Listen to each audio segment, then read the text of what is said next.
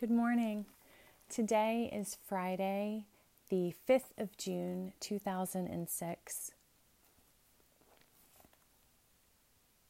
Today is Ember Friday. As we spoke about earlier this week, the Ember Days occur 4 times a year. The summer Ember Days they're always a Wednesday, Friday, Saturday, are the Wednesday, Friday, and Saturday after Pentecost. So that's this week. And these are times when we pray for ministry.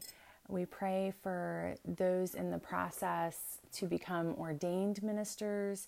We pray for all members of the church, because all members of the church are ministers. And so we have a focus on ministry of all kinds at this time. And it's also the time when folks in the ordination process write letters to the bishop. So you write an Ember letter reflecting on what you're learning and how you're growing and that sort of thing. So as someone in that process, I'm doing that reflection and writing that letter to my bishop. And this time with you is definitely informing my reflection process. So I appreciate that very much. But in a much broader and deeper as well sense, this focus on ministry has been really illuminating for me in this time of national grief and anger and chaos and tragedy and all of those things. Yesterday, of course, there was the remembrance for George Floyd. The service was held, and also, at least in my home state, there was at 2 p.m. a moment of silence.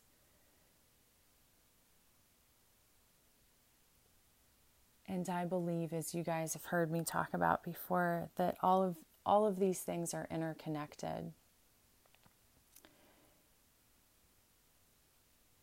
And that this is and should be a time of great awakening. And awakening is painful. So sometimes people lash back at the pain of an awakening with ugly acts of violence in many ways, verbal or physical, all those manifestations. And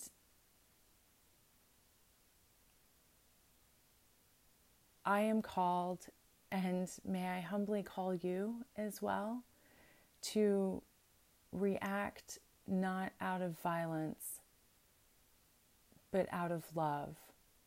So as hard as it is, where you're given ugliness, give that to God. No need for you to carry it. Give it right to God and give back in its place love. And by that, I don't mean that you should allow yourself to be abused in any way. That's never my intent. Giving back love might mean praying for someone who has hurt you.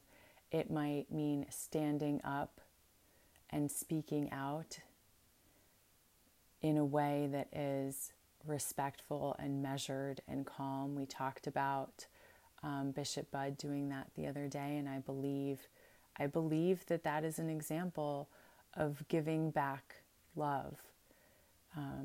She wasn't ugly. She wasn't violent. She spoke, and she spoke strongly.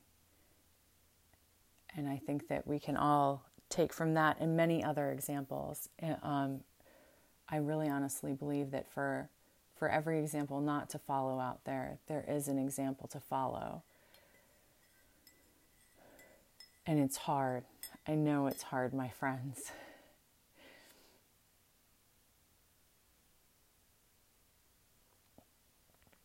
But now we gather together in prayer to draw from that life source of the divine, to process with each other, to learn with each other, to gain insight and to hear God's message.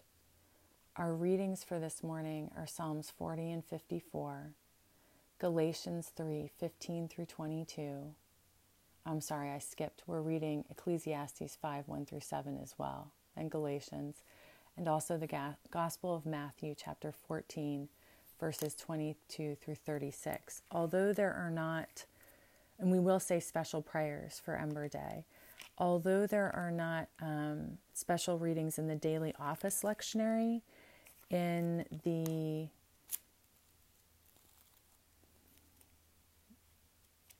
Eucharistic lectionary, or in the main lectionary, however you would want to call that, the Revised Common Lectionary, what we would normally read during the Eucharist or a feast day, there are readings under various occasions on page 930 of the Book of Common Prayer for the Ministry 1, for the Ministry 2, and for the Ministry 3. And those correspond with the collects that we find on, hang tight, I've got to refine them again.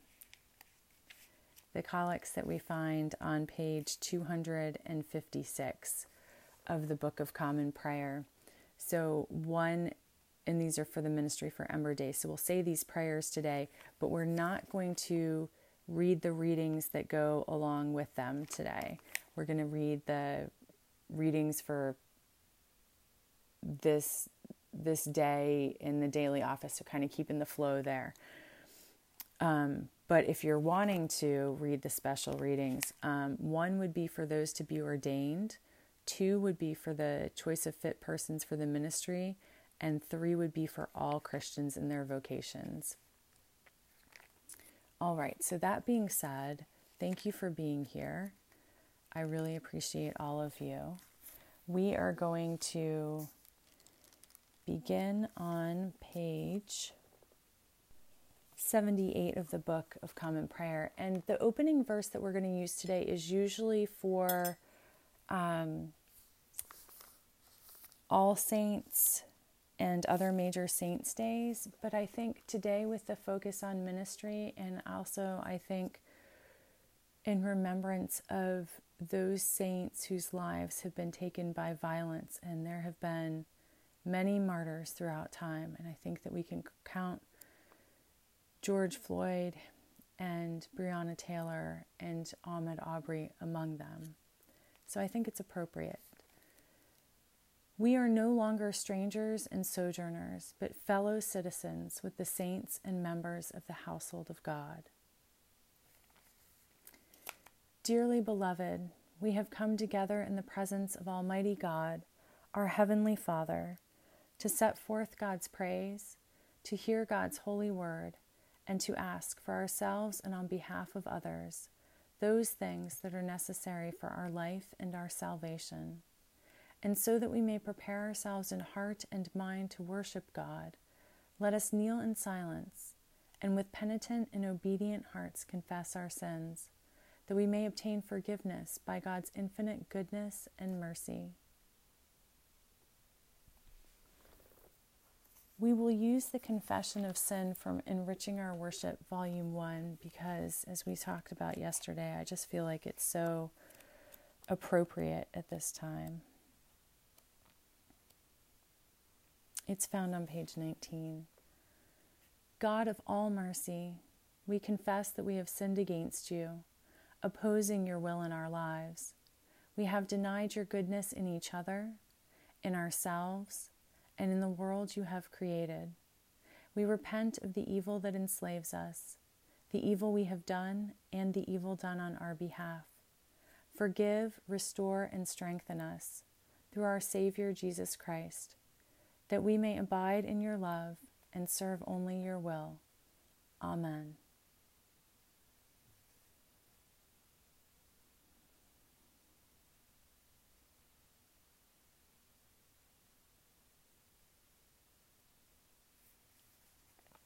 Now is a good time to give up to God anything that needs healing from guilt and shame within us. So let us confess in silence also at this time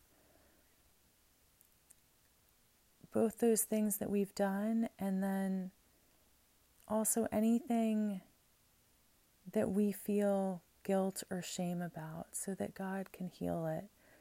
And I think those two things kind of go together. So we're confessing, as one of the confessions says, what we've done and what we've left undone. The left undone is what I kind of think of as the sin of omission, the times that we should have spoken up and we didn't, the times that God called us to be love in the world and we weren't. But there's another thing too, and it has to do with false accusation and also with when we're sinned against, which I guess false accusation is part of. So it's a terrible thing that victims of abuse, victims of sin often feel guilt and shame. And like the one really clear and terrible example of this is children who are sexually abused feel so much shame and guilt over that, even though there's nothing that they did. And it's a sin that's been perpetrated against them. And this is particularly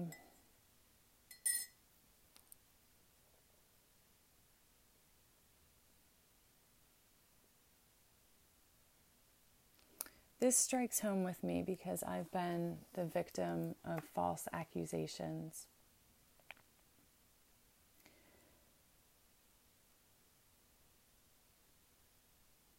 And even though I didn't do the things that I was being accused of doing, I felt so much guilt and shame just in being accused.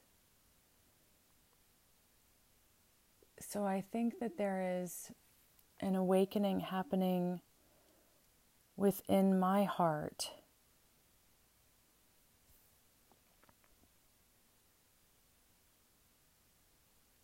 for the falsely accused. And not that I'm comparing myself in any way to Jesus. Please don't draw that parallel. But Christ himself was falsely accused and received the ultimate punishment for these false accusations.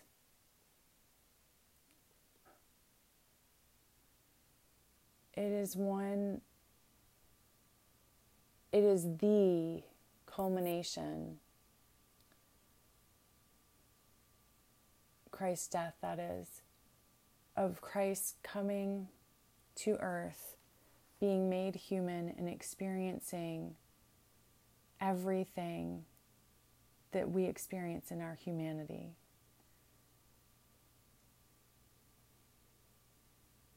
So the terrible pinnacle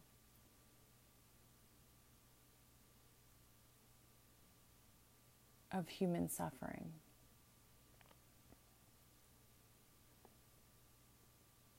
So I and anyone else suffering from this particular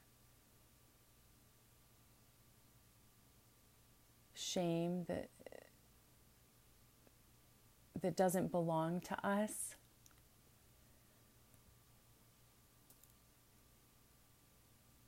I think can rest in Christ. That the deep empathy of one who has walked this path before,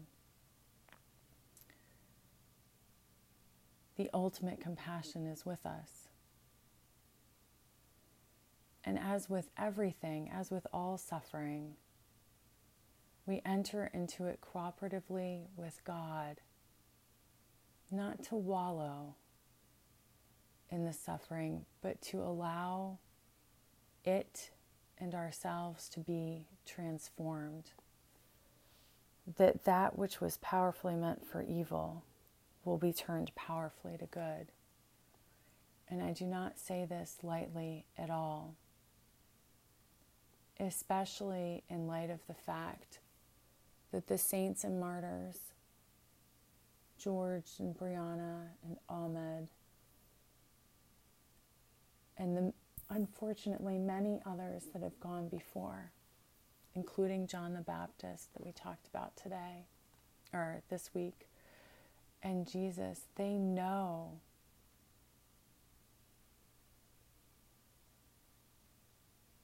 the terrible suffering and death, leading even unto death, of false accusation, of false punishment.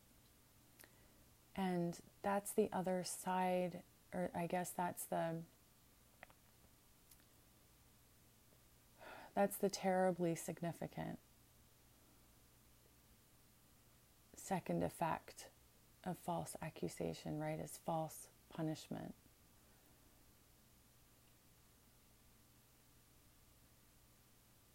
These saints and martyrs definitely did not deserve to die. And I would argue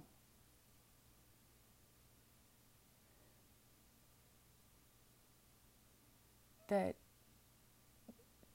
death is an unjust punishment, that there is always opportunity for redemption, that even the perpetrator of the most evil acts can be redeemed. All things are possible with God. That's my personal belief. But in getting back to the extra terribleness of an innocent falsely accused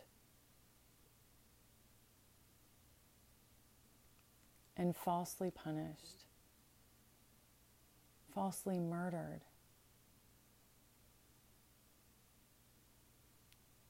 there is a great grief there. And I know it's true that none of us are completely innocent. But at the same time, none of us are completely evil. People aren't evil.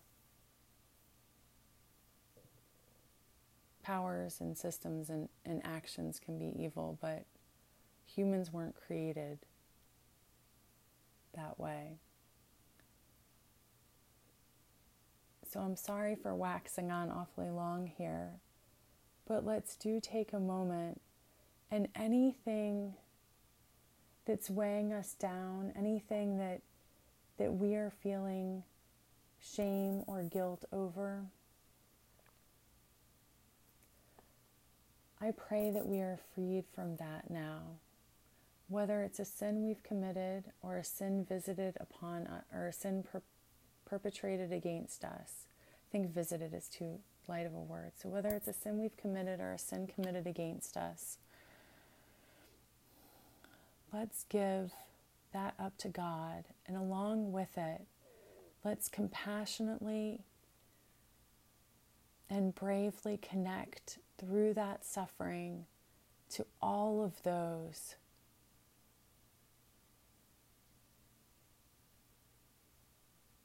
victims of sin, particularly false accusation and unjust punishment.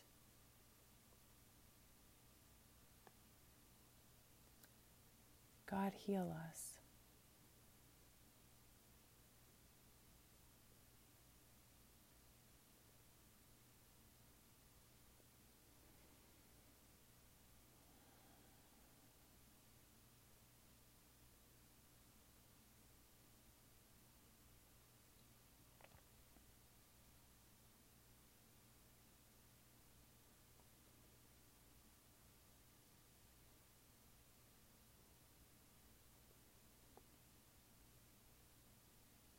Christ, in your mercy, heal, redeem, restore.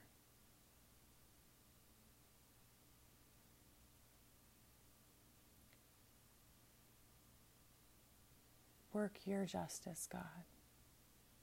Amen. Almighty God, have mercy on us.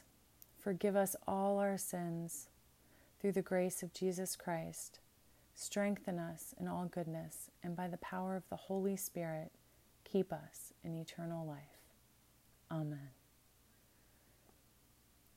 O God, let our mouths proclaim your praise and your glory all the day long. Praise to the holy and undivided Trinity, one God, as it was in the beginning, is now, and will be forever. Amen.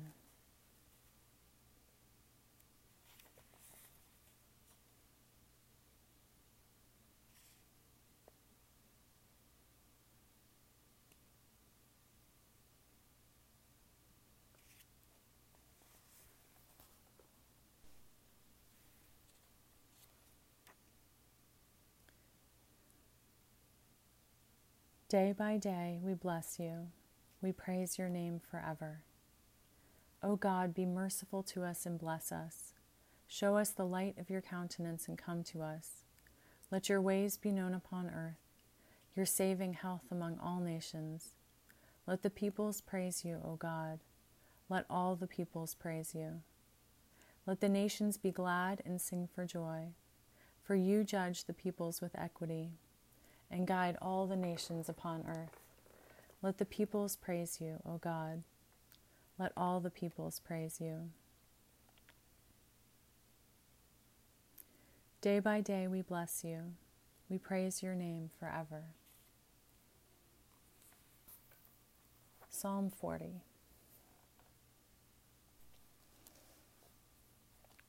I waited patiently for God. God inclined to me and heard my cry. God drew me up from the desolate pit, out of the miry bog, and set my feet upon a rock, making my steps secure. God put a new song in my mouth, a song of praise to our God. Many will see and fear and put their trust in God. Happy are those who make God their trust, who do not turn to the proud, to those who go astray after false gods. You have multiplied, O my God, your wondrous deeds and your thoughts toward us. None can compare with you. Were I to proclaim and tell of them, they would be more than can be counted. Sacrifice and offering you do not desire, but you have given me an open ear. Burnt offering and sin offering you have not required. Then I said, Here I am. In the scroll of the book it is written of me, I delight to do your will, O my God. Your law is within my heart. I have told the glad news of deliverance in the great congregation. See, I have not restrained my lips, as you know, O God. I have not hidden your saving help within my heart. I have spoken of your faithfulness and your salvation. I have not concealed your steadfast love and your faithfulness from the great congregation. Do not, O God, withhold your mercy from me. Let your steadfast love and your faithfulness keep me safe forever. For evils have encompassed me without number. My iniquities have overtaken me until I cannot see. They are more than the hairs of my head, and my heart fails me. Be pleased, O God, to deliver me. O God, make haste to help me. Let all those be put to shame and confusion who seek to snatch away my life. Let those be turned back and brought to dishonor who desire my hurt. Let those be appalled because of their shame who say to me, Aha! Aha! But may all who seek you rejoice and be glad in you. May those who love your salvation say continually, Great is God. As for me, I am poor and needy, but God takes thought for me. You are my help and my deliverer. Do not delay, O my God.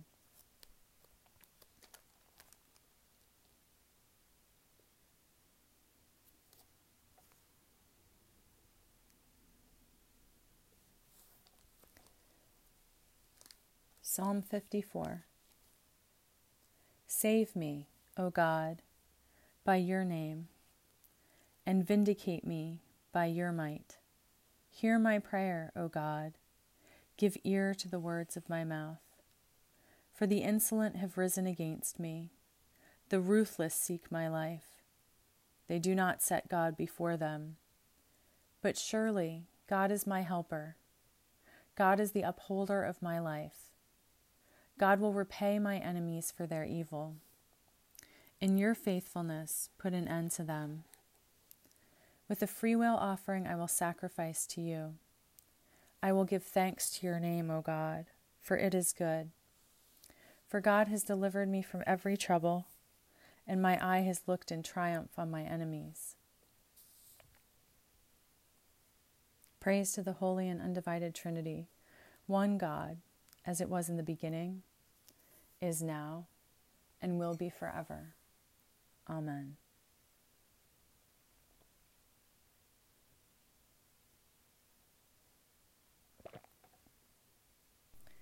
Reading from Ecclesiastes chapter 5, verses 1 through 7.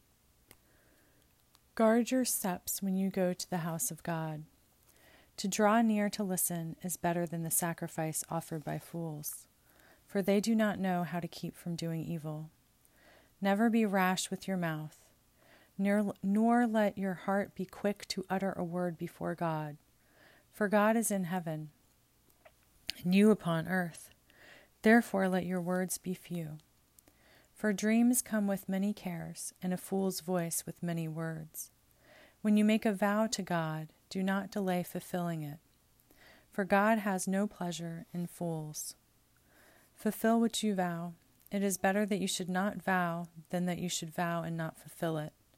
Do not let your mouth lead you into sin, and do not say before the messenger that it was a mistake. Why should God be angry at your words and destroy the work of your hands? With many dreams come vanities and a multitude of words, but fear God.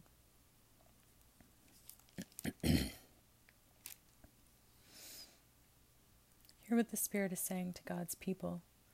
Thanks be to God. Canticle I, a song of Jonah. I cried to you, O God, out of my distress, and you answered me. Out of the belly of Sheol I cried, and you heard my voice. You cast me into the deep, into the heart of the seas, and the flood surrounded me. All your waves and billows passed over me. Then I said, I am driven away from your sight. How shall I ever look again upon your holy temple? The waters closed in over me. The deep was round about me. Weeds were wrapped around my head at the roots of the mountains. I went down to the land beneath the earth. Yet you brought up my life from the depths, O God. As my life was ebbing away, I remembered you, O God, and my prayer came to you, into your holy temple. With the voice of thanksgiving I will sacrifice to you. What I have vowed I will pay, for deliverance belongs to God. Praise to the Holy and Undivided Trinity, one God, as it was in the beginning, is now, and will be forever. Amen. A reading from Galatians, chapter 3, verses 15 through 22.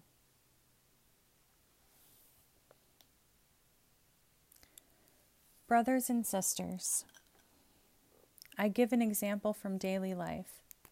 Once a person's will has been ratified, no one adds to it or annuls it. Now the promises were made to Abraham and to Sarah and to their offspring.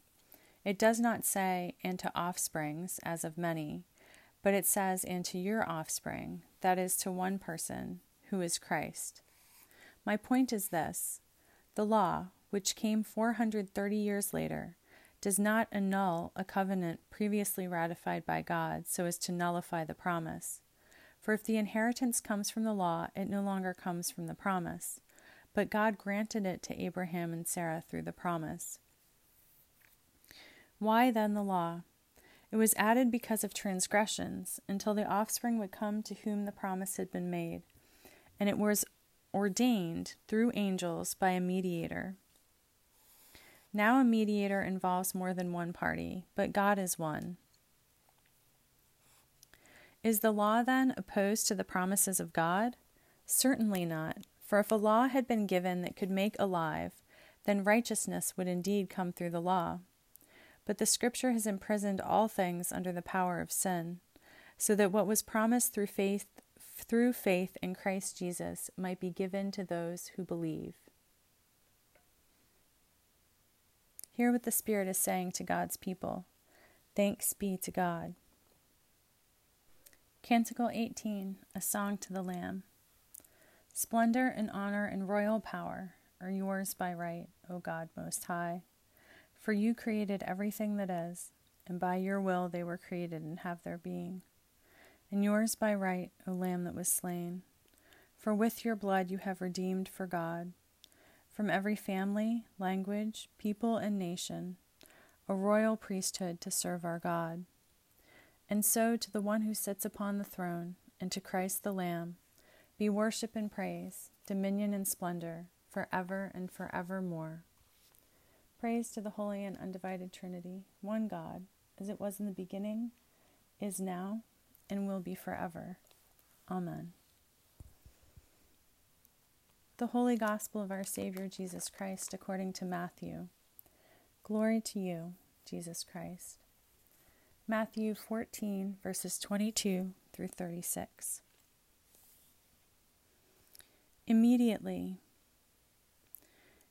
Jesus made the disciples get into the boat and go on ahead to the other side, while he dismissed the crowds. And after he had dismissed the crowds, he went up the mountain by himself to pray. When evening came, he was there alone. But by this time the boat, battered by the waves, was far from the land, for the wind was against them. And early in the morning he came walking toward them on the sea. But when the disciples saw him walking on the sea, they were terrified, saying, "It is a ghost." And they cried in fear. But immediately Jesus spoke to them and said, "Take heart, it is I, do not be afraid." Peter answered him, "Lord, if it is you, command me to come to you on the water." He said, "Come." So Peter got out of the boat, started walking on the water, and came toward Jesus. But when he noticed the strong wind, he became frightened, and beginning to sink, he cried out, "Lord, save me." Jesus immediately reached out his hand and caught him, saying to him, "You of little faith, why did you doubt?" When they got into the boat, the wind ceased, and those in the boat worshipped him, saying, "Truly, you are the Son of God."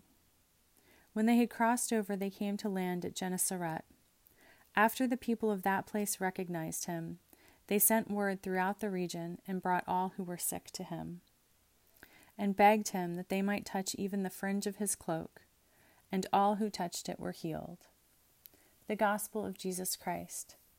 Praise to you, Jesus Christ. Let us affirm our faith together. We believe in God, the nurturer and teacher, from whom is named every family in heaven and on earth. We believe in Jesus Christ, begotten of divine love, who lives in our hearts through faith and fills us with that love. We believe in God, the Holy Spirit. She strengthens us with power from on high. We believe in one God, source of all being, love incarnate. Spirit of truth. Amen. Hear our cry, O God, and listen to our prayer. Let us pray. Our Creator in heaven, hallowed be your name. Your sovereignty come, your will be done, on earth as in heaven.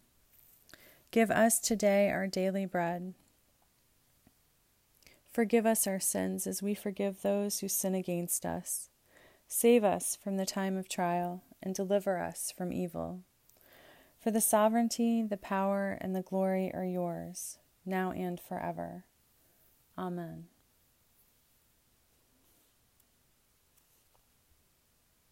We'll use suffrages set A. They begin on page 97 of the Book of Common Prayer. As usual, just because it sounds so odd to have dead space, I will read both the verse and the response. But if you were here with me physically, or we were together on the airwaves, so to speak, I would read the verse and you would read the response. Show us your mercy, O God, and grant us your salvation. Clothe your ministers with righteousness. Let your people sing with joy. Give peace, O God, in all the world, for only in you can we live in safety. God, keep this nation under your care and guide us in the way of justice and truth. Let your way be known upon earth, your saving health among all nations. Let not the needy, O God, be forgotten, nor the hope of the poor be taken away. Create in us clean hearts, O God, and sustain us with your Holy Spirit.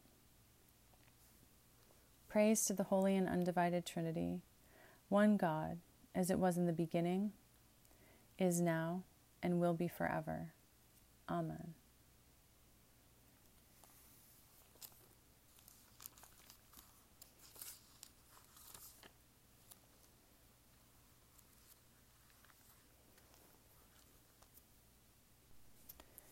Collects for the ministry, Ember Days.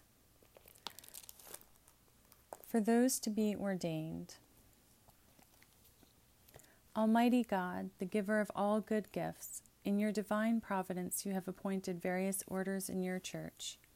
Give your grace, we humbly pray, to all who are now called to any office and ministry for your people, and so fill them with the truth of your doctrine and clothe them with holiness of life, that they may faithfully serve before you, to the glory of your great name and for the benefit of your holy church, through Jesus Christ, our Savior, who lives and reigns with you in the unity of the Holy Spirit, one God, now and forever. Amen. For the choice of fit persons for the ministry. O God, you led your holy apostles to ordain ministers in every place. Grant that your church, under the guidance of the Holy Spirit, may choose suitable persons for the ministry of word and sacrament, and may uphold them in their work for the extension of your sovereignty. Through the one who is the shepherd and bishop of our souls, Jesus Christ, our Savior, who lives and reigns with you and the Holy Spirit, one God, forever and ever. Amen. For all Christians in their vocation. Almighty and everlasting God, by whose Spirit the whole body of your faithful people is governed and sanctified, receive our supplications and prayers, which we offer before you for all members of your holy church, that in their vocation and ministry they may truly and devoutly serve you. Through our Savior Jesus Christ, who lives and reigns with you in the unity of the Holy Spirit, one God, now and forever. Amen.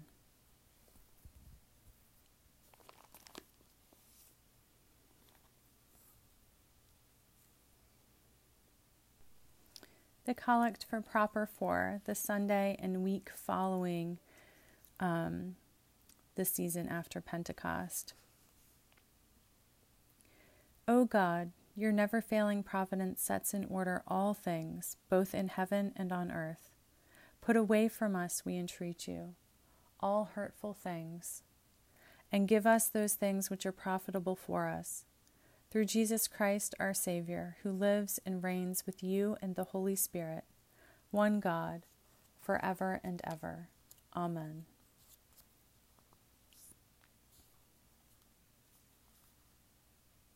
A collect for peace. O God, the author of peace and lover of concord, to know you is eternal life and to serve you is perfect freedom.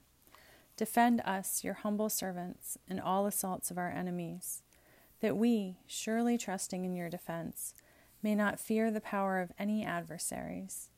Through the might of Jesus Christ, our Savior. Amen.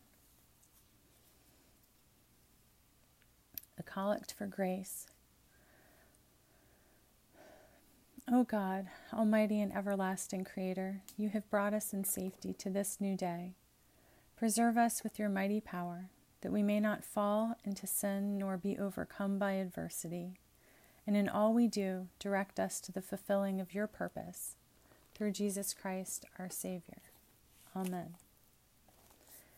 I like the order that we started yesterday, where we share reflections on Scripture and then the prayer for mission. I like that because it kind of feels like sending us forth after having talked all of this over.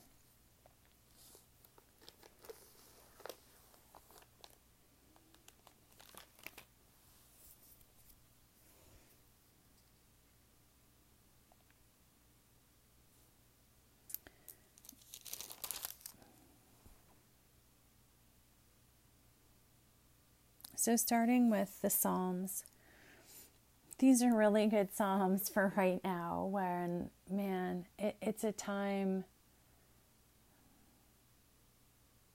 when we need help and rescue and healing. And so we, like the psalmist, cry out and know that God hears our cry. And that's a theme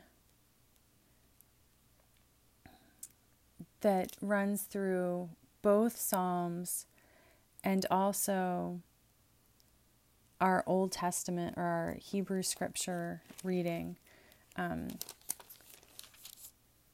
That God,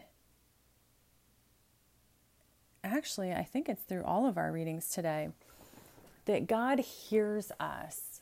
And then, too, there's a corollary. We should then listen to God. And as Ecclesiastes 5 says, to draw near to listen is better than, and gives several examples. I think that we don't do enough listening. I know it's something I myself am working on. And I mean both that conversational listening where one party is really not listening to the other but waiting their turn to speak and sometimes impatiently. And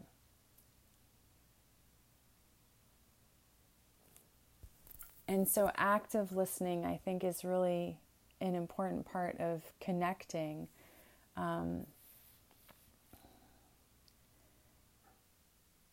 And we're really not doing that. We are,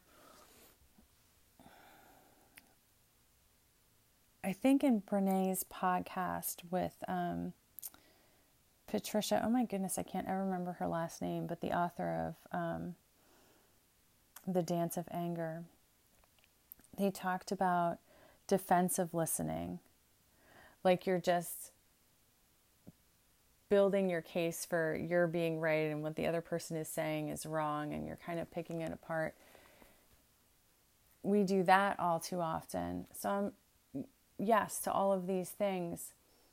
And then also a deeper listening. So we talked in my somewhat long intro this morning about awakening, becoming aware, and how that can be both painful and sometimes also it can get distorted. And one way, I think, to both cooperate with the awakening so that you are enduring in a positive way that moves forward into growth and transformation, and also to thwart the distortion of the pain of awakening, and keep it on the path of love as opposed to getting sidetracked or distracted into woundedness, right? Put at its most simply, that the good pain does not become bad pain. And by good, I mean leading towards healing and growth, and bad, I mean leading away from. And the way, I think one of the ways to do that is to use those newly awakened senses that are somewhat raw to tune to hear the voice of God and to hear the message of God, and to really, when we are in this raw awakening state, I do believe that we are vulnerable. So I believe that we must pray up a hedge of protection around ourselves and our families and our communities at this time. And we must spiritually attune ourselves to God. We don't want just any voice to speak in to us in this newly receptive or more receptive state. We want it to be God's voice and God's message. And so by really spending time with God and really tuning our ears to the frequency of the Holy Spirit and moving and listening and being in the spiritual rhythm of our souls and God and the divine within us, we can have such a flood of hearing from God that it replaces and drowns out and turns aside and all of the counter-inspiring messages, and keeps us on the path of love and compassion and keeps us wrapped in God's grace.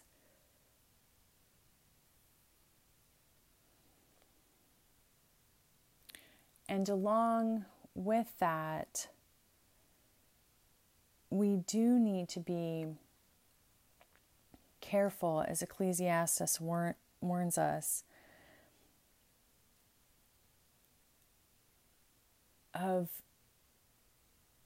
of what we speak. And in this case, the writer is referring to vows. You know, if you're going to make a vow, don't break it. And of course, in his usual snarky way, he's like, better to just not make the vow at all, because you're human and fallible, and you're probably just going to break it anyway.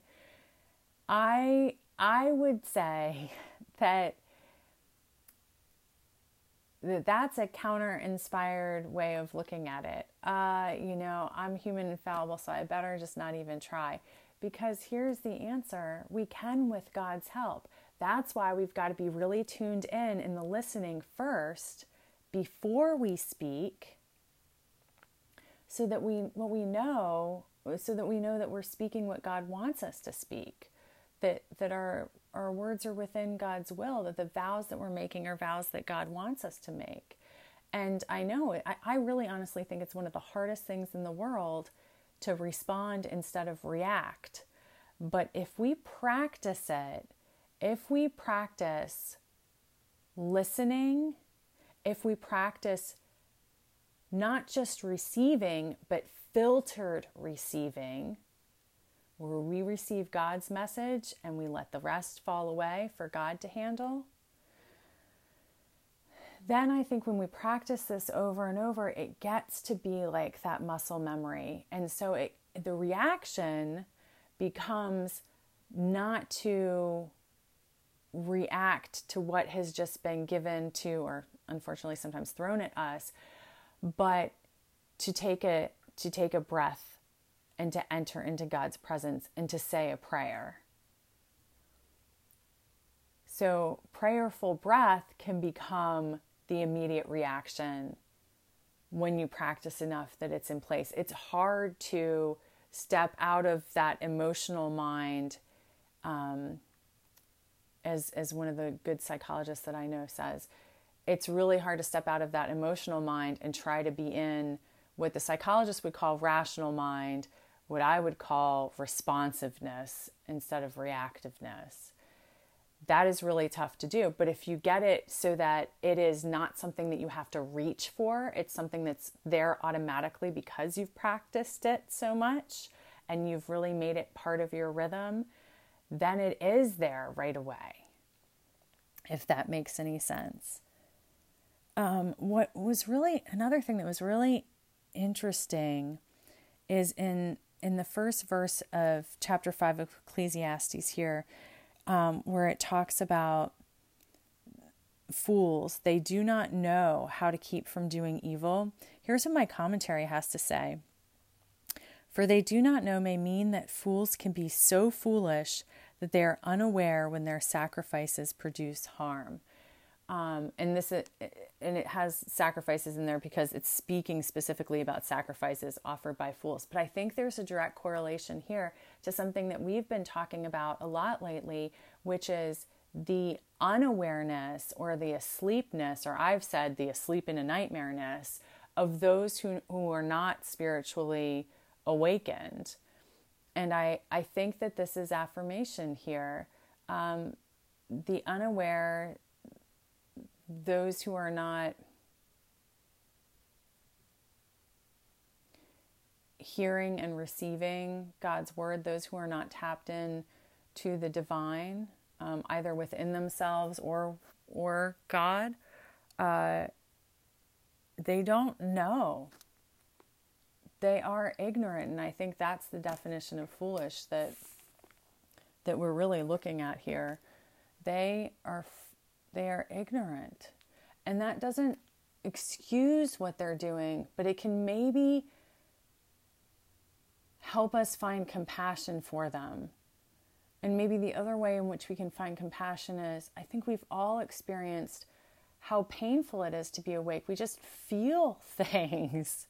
We feel the pain of others. We feel conviction is a painful thing as well.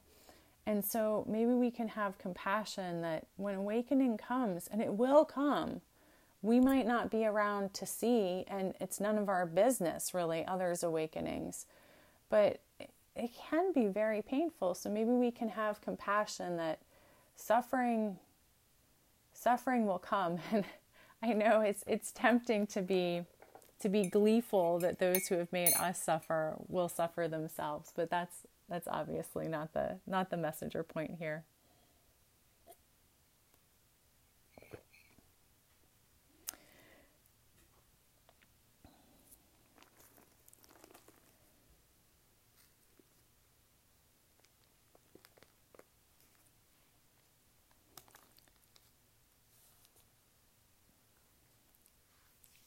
So Galatians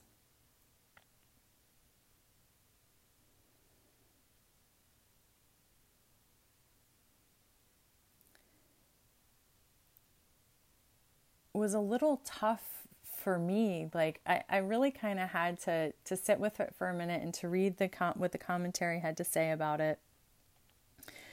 And what I came away from was this. I do think it's an interesting perspective. I'd like to lift it up to God and to think on it today as we go about our days. But the perspective that the law was a temporary measure put into place until Christ could come and give us the law of love, the ultimate law. I think that's an interesting concept. It kind of goes along with elsewhere in Scripture where it says that spiritual food for those new, compares them to infants, is different than spiritual sustenance for those who are mature in spiritual ways. I think there's a relation here. When we're learning, it helps to have specific guidelines, right? Think about household rules or classroom rules or step-by-step instructions for doing something. We've talked before about this in terms of of formulaic, and of course no formula and no law except the law of love can cover everything, but those guidelines help give a framework, right? But then when Christ comes, the law of love encompasses all of these things, but it really is kind of graduate level spirituality, so to speak, and I hope that's not offensive. And we are not ready for it at first. I know I certainly wasn't. As I grew on my spiritual path, I definitely went through a formulaic time. And it was in some ways helpful, and in other ways it was wounding. I think we have to be very careful with the way that we use the law. And I think this is a helpful reminder that it's a temporary measure meant to help guide us until we awaken. Here we are back to awaken spiritually and really tap into Christ and Christ's mission. And I think that if we can hold this in our minds, it will be helpful. And I think it's an important reminder too that the law was never intended to wound. It was intended to help, not hurt. It's supposed to be like a ladder we use to climb, or like guidelines that we use to keep us on the path, not a bludgeon to beat people with.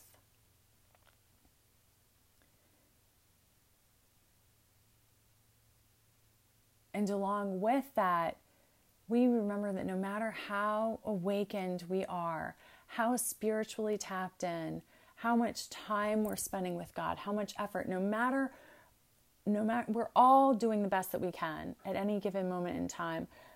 And no matter how much we're invested and steeped in spirituality and in relationship with God, we are still going to fall short. We are imperfect, but beloved and lovely. And so let's have so much compassion for ourselves and for others on this walk. And as hard as it is, let's have compassion for those who are being ugly and wounding, because it's coming out of their own woundedness. And that's not to say that we condone wounding, but to help us have compassion for it.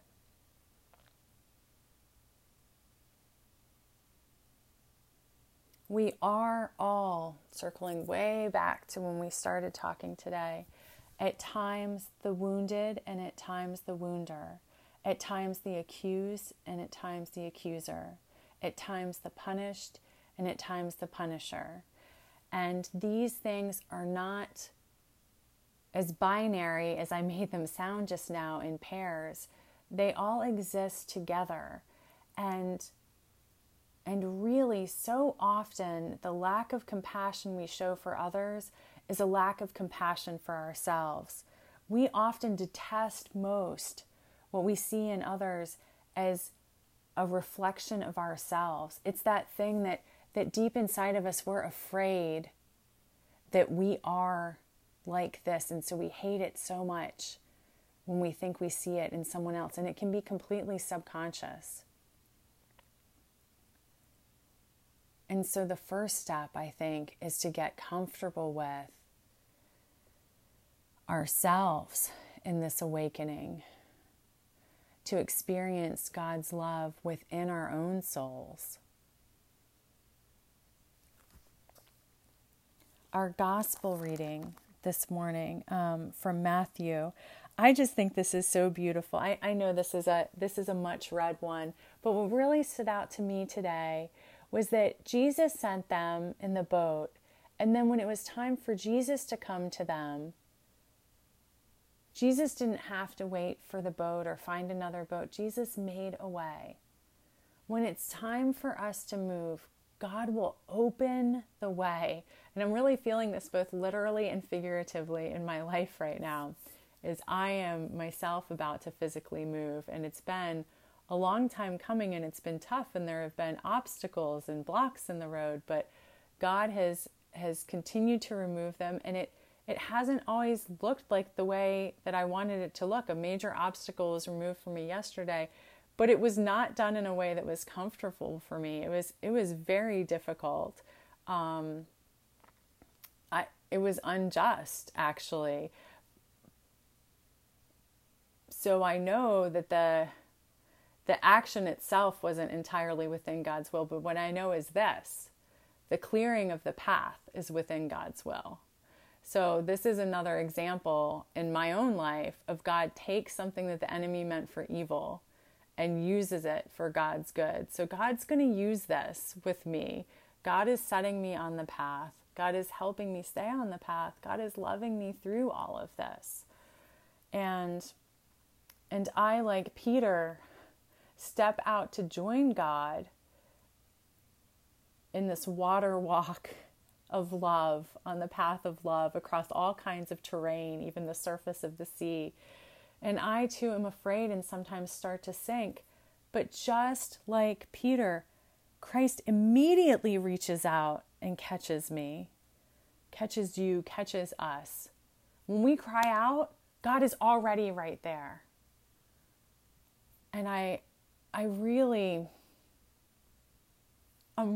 letting this imagery, this scene seep into my life right now. I'm steeping in it. I'm really imagining myself stepping out onto the waves, and at those points in my recent past where I have felt suddenly seized with anxiety, I have now this image to put toward it where I start to sink, but I reach for God and I feel the cold water. I feel the terror. I'm able then to give word and description and expression to what it feels like in that anxiety. It feels like suddenly starting to slip beneath the water and reaching out, panicked, but Jesus being there calm and steady and taking my hand and lifting me up. And this goes all the way back and connects to the Psalms that we read this morning, where God lifts us out of the pit. So I think I'd like to leave us with that when there are pitfalls, when we are afraid or when we are pushed or all of those things, whether the catalyst is internal or external,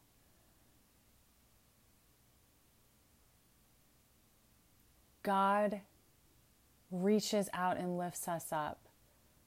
And it's mutual. We reach for God and God reaches for us. And just picture that calm, steady, strong hand of Jesus on ours. Physically feel in your body Christ's loving arms wrapping around you and lifting you up. And you know what I think too? I think after Christ lifts us up, he just cradles us to him for a moment. The way if a child falls, their mama just scoops him up and cradles him for a moment. So just for a minute here, let's rest. Let's rest and let's get some healing. Let's draw some healing from Christ, from the beautiful heart of Christ as we're cradled in Christ's arms. And the next time we're seized by fear or we're pushed by an enemy, we know that we don't hit the bottom of that pit. We don't stay there. There's not quicksand at the bottom that we get stuck in. As soon as we start to feel ourselves falling, as soon as we feel the water rushing up, we reach up and Jesus lifts us. Amen. Well, that's been quite the long morning prayer this morning. Thank you all so much. I really can't tell you how much I appreciate you. I'm awed and humbled that anyone would want to listen to me reading and reflecting. And it is such a gift. This process, this prayer, these words that we share, this conversation that we're having, it means so much to me. It has been a spiritual lifeline for me, and is like, it's like a well that taps into the living water that I come and draw from every morning. I am so thankful, my friends. May God bless you. May you be so blessed, just as God blesses me through you. So let's say the prayer of St. Francis is our prayer for ministry. Our prayer for mission. God, make us instruments of your peace. Where there is hatred, let us sow love. Where there is injury, pardon. Where there is discord, union. Where there is doubt, faith. Where there is despair, hope. Where there is darkness, light. Where there is sadness, joy. Grant that we may not so much seek to be consoled as to console, to be understood as to understand, to be loved as to love. For it is in giving that we receive. It is in pardoning that we are pardoned. And it is in dying that we are born to eternal life. Amen.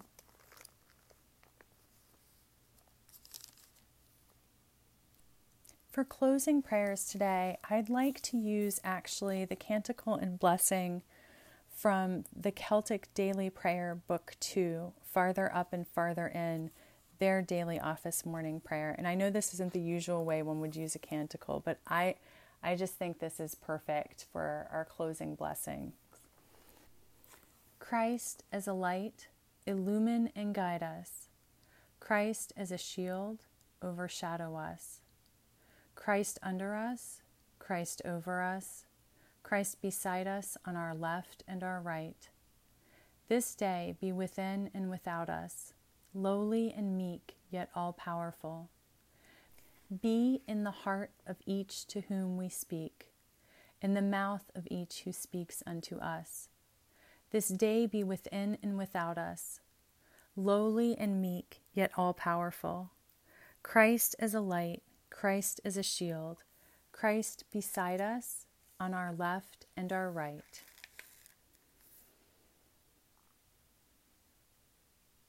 May the peace of our Savior, Jesus Christ, go with us, wherever He may send us.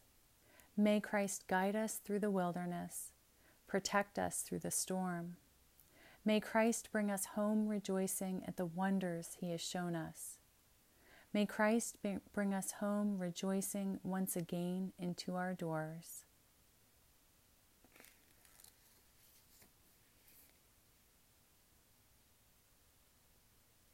Praise to the Holy and Undivided Trinity, one God, as it was in the beginning, is now, and will be forever.